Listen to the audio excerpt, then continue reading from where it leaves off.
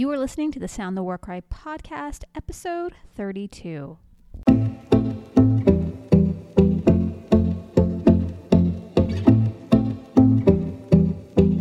From people of faith, hope, courage, and lots of knowledge, welcome to the Sound the War Cry podcast. We are your source for inspiration, motivation, and practical advice from faith-based leaders to help you mentally and physically prepare for the unforeseen days that lie ahead in our world.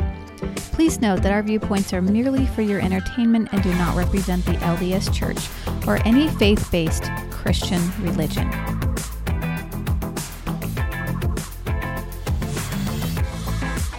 Welcome back to the Sound the War Cry podcast, everybody. I am your host, Heather Mitchell, and I am here to talk to you today about common health issues. We're going to finish out this chapter on first aid, okay? So last week we talked about some fractures, open wounds, that kind of icky stuff that has to be dealt with and handled should there be an emergency where you need to come in contact with that.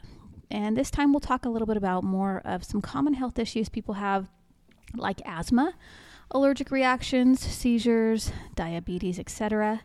If your a family member has pre-existing medical conditions, you must pre-plan for these things if there is an emergency. All right, so in our book, we have a picture of the anatomy of an asthma attack. We can see the lungs, we can see the bronchial tubes, we can see blood vessels, all kinds of things here. So if you want to go check that out, be sure to print off the book. I always try to leave a link in the show notes for you to do that. But here are some asthma signs and symptoms: labored and rapid breathing, coughing, non-productive and tight, wheezing, shortness of breath, speaking in short phrases, anxiety and restlessness, blue tint to skin, different from COPD, CHF, pneumonia. Allergic reaction symptoms would be hives, rash, itchy skin, swollen face, eyes, throat, tongue, sneezing, difficulty breathing, coughing, flushed or pale skin, tightness in chest and throat, unconsciousness, different from sepsis, diabetes, stroke. Seizure symptoms: muscle twitching, rigidity, violent rhythmic contractions, incontinence, trauma to tongue, altered mental status, different from stroke, diabetes, and fainting. And then we have a diagram here of type 2 diabetes. It talks about what's going on with the pancreas, the blood vessels, the glucose, all of that. Diabetic coma symptoms: hyperglycemia equals high sugar, dehydration, frequent thirst, and urination. Weak, rapid pulse, fatigue, nausea and vomiting, abdominal pain, altered mental status, rapid, deep, sigh-like breathing. Insulin shock symptoms: hypoglycemia equals low sugar, confused, irritable, aggressive, pale, cool, moist skin, full, rapid pulse, rapid onset, unconscious, hungry, weak, seizures. What can you do to prepare? Know what you need, have extra medications and supplies at home. Have a plan for emergency power if the power goes out, which I'm told that is the first thing that's going to probably happen, is grids will go down. That's when all chaos will break out, as humankind here in the United States does not know how to live without power unless you are probably Amish or a Mennonite. Also, share your plan with others. They can't help if they don't know what your problems are or what to do. Let them know what kinds of medical problems you have, what kinds of problems you might have, what kinds of medications you have, and where they are stored, and what they can do for you. You are your own expert. It's your responsibility to train others to help you. And then it has a list of things right here you might want to keep on hand. Extra medications, tell a friend and neighbor, medical notebook. What to include in your medical notebook: Keep it in an easy-to-find place. Show others where it is. Medical history, medical problems, symptoms, what to do if there is a problem. Current medications, dose and frequency of medication, where the medications are located, in the cabinet, the bathroom, the refrigerator, etc. Allergies to medications, and information about doctors and family members, names, phone numbers, etc. Preparing for worst-case scenarios, common corpse myths. Dead bodies cause epidemics. Okay, these are common corpse myths, okay? Dead bodies cause epidemics. Treating a body with lime or disinfectant is useful. You can catch something from a dead body. You should bury bodies quickly in mass graves. Okay, those were myths, okay? Warning, this does not apply to deaths due to contagious disease such as Ebola. If a person died with contagious disease, remember, some disease can live on the body weeks after death. If the cause of death is unknown or disease was present when the person died, additional precautions will be necessary. And that is bold and highlighted. Okay, moving along here. Caring for the dead. You want to wear gloves when handling a dead body. Let family members have time to grieve and say goodbye. Take photos ASAP after death of head, whole dressed body, and identifying marks. Keep their personal effects with them. Use thick plastic sheeting, tarps, or fabric sheeting to wrap the body. Use string, duct tape, shoestrings, belt, etc. for securing the body. ID tag, name, description of person, gender, hair color, skin color, etc., and where you found the body. Wrapping a body. Materials needed. A tarp or sheet, tape or string, and an ID tag. I hate that we have to talk about wrapping dead bodies, guys, but we got to talk about this. You never, ever know when you might have to do this. Number 1 is a picture of the dead body. So they have a picture here of a kid pretending to be dead, I guess. I hope that's the case anyway. Number 2, you want to tie ankles together with string or tape. Picture 3 says cross the arms over the chest, tie wrists together with string or tape. Number 4, center body on tarp or sheet. Number 5, attach ID tag to foot and put all personal effects with the body. Number 6, picture 6, fold tarp over the head and feet. 7, fold one side of the tarp over the body. 8, fold the other side of the tarp over the body. Well, it certainly looks like they're wrapping up this kid. Golly, guys, I don't know. Is this really a dead body picture here of a kid?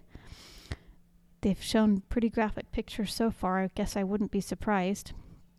All right, let's move on. Let's see. Picture 9, secure feet together at ankles. Number 10, secure at waist. Number 11, secure at neck. Number 12, secure another ID tag at the feet. Number 13, keep body cold or bury it. 14, if no, pick up for days. Okay, I see what it's saying. Number 14 is typically there would be maybe a pickup for bodies at this point. And if there was no pickup for days, you want to bury 3 to 6 feet deep and mark the grave. Have a service if family members are available. 15, wash hands thoroughly when finished. We will definitely wash our hands, I promise. Okay. What can you do to prepare? This might be talking about something different now, okay? Get a first aid kit. Add to it when you can. Okay, so this is kind of like the first steps that we talked about way back when. If you want to prepare with your first aid kit, get the first aid kit and add to it when you can. That's basic, okay? Add specialty kits, burn, birthing, suturing, etc. if able. Personal medications. Have a 2 to 12 week supply of your daily medications. Wilderness First Aid Book for reference. Get Red Cross training if possible. Get CERT trained, Community Emergency Response Team. CERT training is offered free of charge, and participants have no obligation or commitment to respond or act in the event of a disaster. Emergency preparedness, fire safety, emergency medical operations, triage course, simulation exercise, CERT organization, disaster psychology, one victim, terrorism disaster, search and rescue operations. Participate in local CERT and Red Cross drills.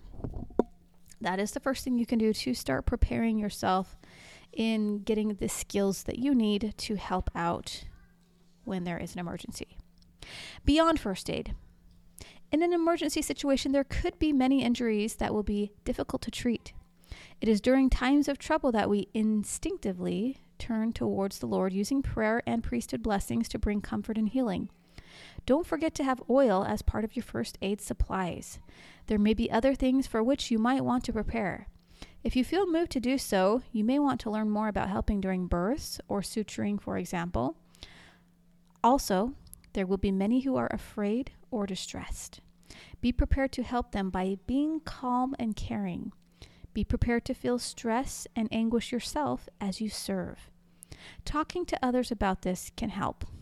Yes, you need a life coach in your tribe to help you through any of the hard stuff that's going to be happening. I am such a person. Welcome to my tribe. You don't need to be a superhero. You just need to be prepared. Reminder, some of these emergency medical procedures are for survival situations only. Obtain professional medical treatment whenever possible. When ye are prepared, ye shall not fear. Be not troubled, for when all these things shall come to pass, ye may know that the promises which have been made unto you shall be fulfilled. Doctrine and Covenants 45:35. I love that scripture. And now, my friends, we have come to the end of this chapter and this book for that matter. These are the last pages. It's the degrees in medical and first aid. If you want an associate's degree, here are the requirements you need. And everybody should have the associate's degree requirements. Here they are. You have an automobile first aid kit. And you keep it up to date by restocking at least once a year. You have a field wound repair kit with or without optional items. You have a pamphlet manual book and common medical issues and how to treat them stored in or near your first aid kit. You have stored a 3-month supply of the over-the-counter medications you like and use most frequently in your home, even if all you use is Tylenol, and if possible, an extra supply of any prescription medication that you take. You have some consecrated oil in your possession. Okay, now let's move on to the bachelor's degree. About 60% of the population will be at this level. Don't stock above this level if you don't have the training and skills to match. Using the Scout Handbook as a reference, you are able to fulfill the requirements of the First Aid Merit Badge. Scouts is over now, as far as the church is concerned. But there is a website, meritbadge.org, you can check out for that. But you also have read the document First Aid for Emergencies included in this chapter. You have an automobile first aid kit. It's up to date. You've got the basic first aid kit. You've got the field wound repair kit. You have a manual book or two of common medical issues and how to treat them stored in or near your first aid kit. You've got stored a 6-month supply of over-the-counter medications, and you have consecrated oil. Okay. If you want the master's degree, here's what you're going to do. And 20 to 30% will be comfortable here. Store supplies to match your training. Again, using the Scout Handbook as a reference, you are able to fulfill the requirements of the First Aid Merit Badge. But again, we're not scouts anymore, so don't worry about that. You have read the document First Aid for Emergencies and Emergency Childbirth included in this manual, and you understand them. You have an automobile first aid kit that we talked about. All items in the basic suture tray. You keep them up to date by restocking them. You've got the basic medical kit and a procedure kit. These include items from other kits. You don't have to buy double unless you want to. Just fill the holes. You have 3 or 4 useful medical books stored in or near your first aid kit, and you have read at least one of them. You have stored a 12-month supply of the over-the-counter medications you like and use most frequently in your home. You have consecrated oil on your person wherever you go. So a lot of them sound the same. You're just going deeper with those things. But if you'd like a doctorate, a PhD requirement, only those with advanced medical training will stock to this level. You have taken an EMT training course, or you have more advanced medical training. You have an automobile first aid kit, a basic first aid kit, a filled wound repair kit with optional items, and the items in the basic suture tray. See the list in the first aid chapter, or go back and listen to the podcast as we've already talked about this. And you keep them up to date by restocking at least once a year. If your medical training is basic EMT training, then you have a basic medical kit and a procedures kit. If your medical training is more advanced, then you have the kits that match your training. Example, advanced medical kit and major procedures kit. You have stocked additional items commonly used in your professional setting or during your educational medical training. You have many useful medical books stored in or near your first aid kit. You have stored a 12-month supply of the medications you use most frequently in your home and at work, if you are a medical professional. You have consecrated oil on your person wherever you go. And there you have it. Actually, folks, we aren't quite done with this book yet. We've got one more chapter here. It's on organization. This will take us about 2 more weeks, and then we're done with the book, okay? So stick with me through the whole organization chapter. I might do it in 1 week, I don't know. And then we are going to move on to some really great interviews. I've already got some stuff in mind for that. So hang tight, folks. Thank you for listening to this podcast. Thank you for sharing it with a friend. Thank you for supporting the show just by being a great listener of the show. And look forward to doing more of these podcast episodes for you as we plan to prepare for a grid outage or possible other attacks, cyber attacks, which would mean a power outage, of course.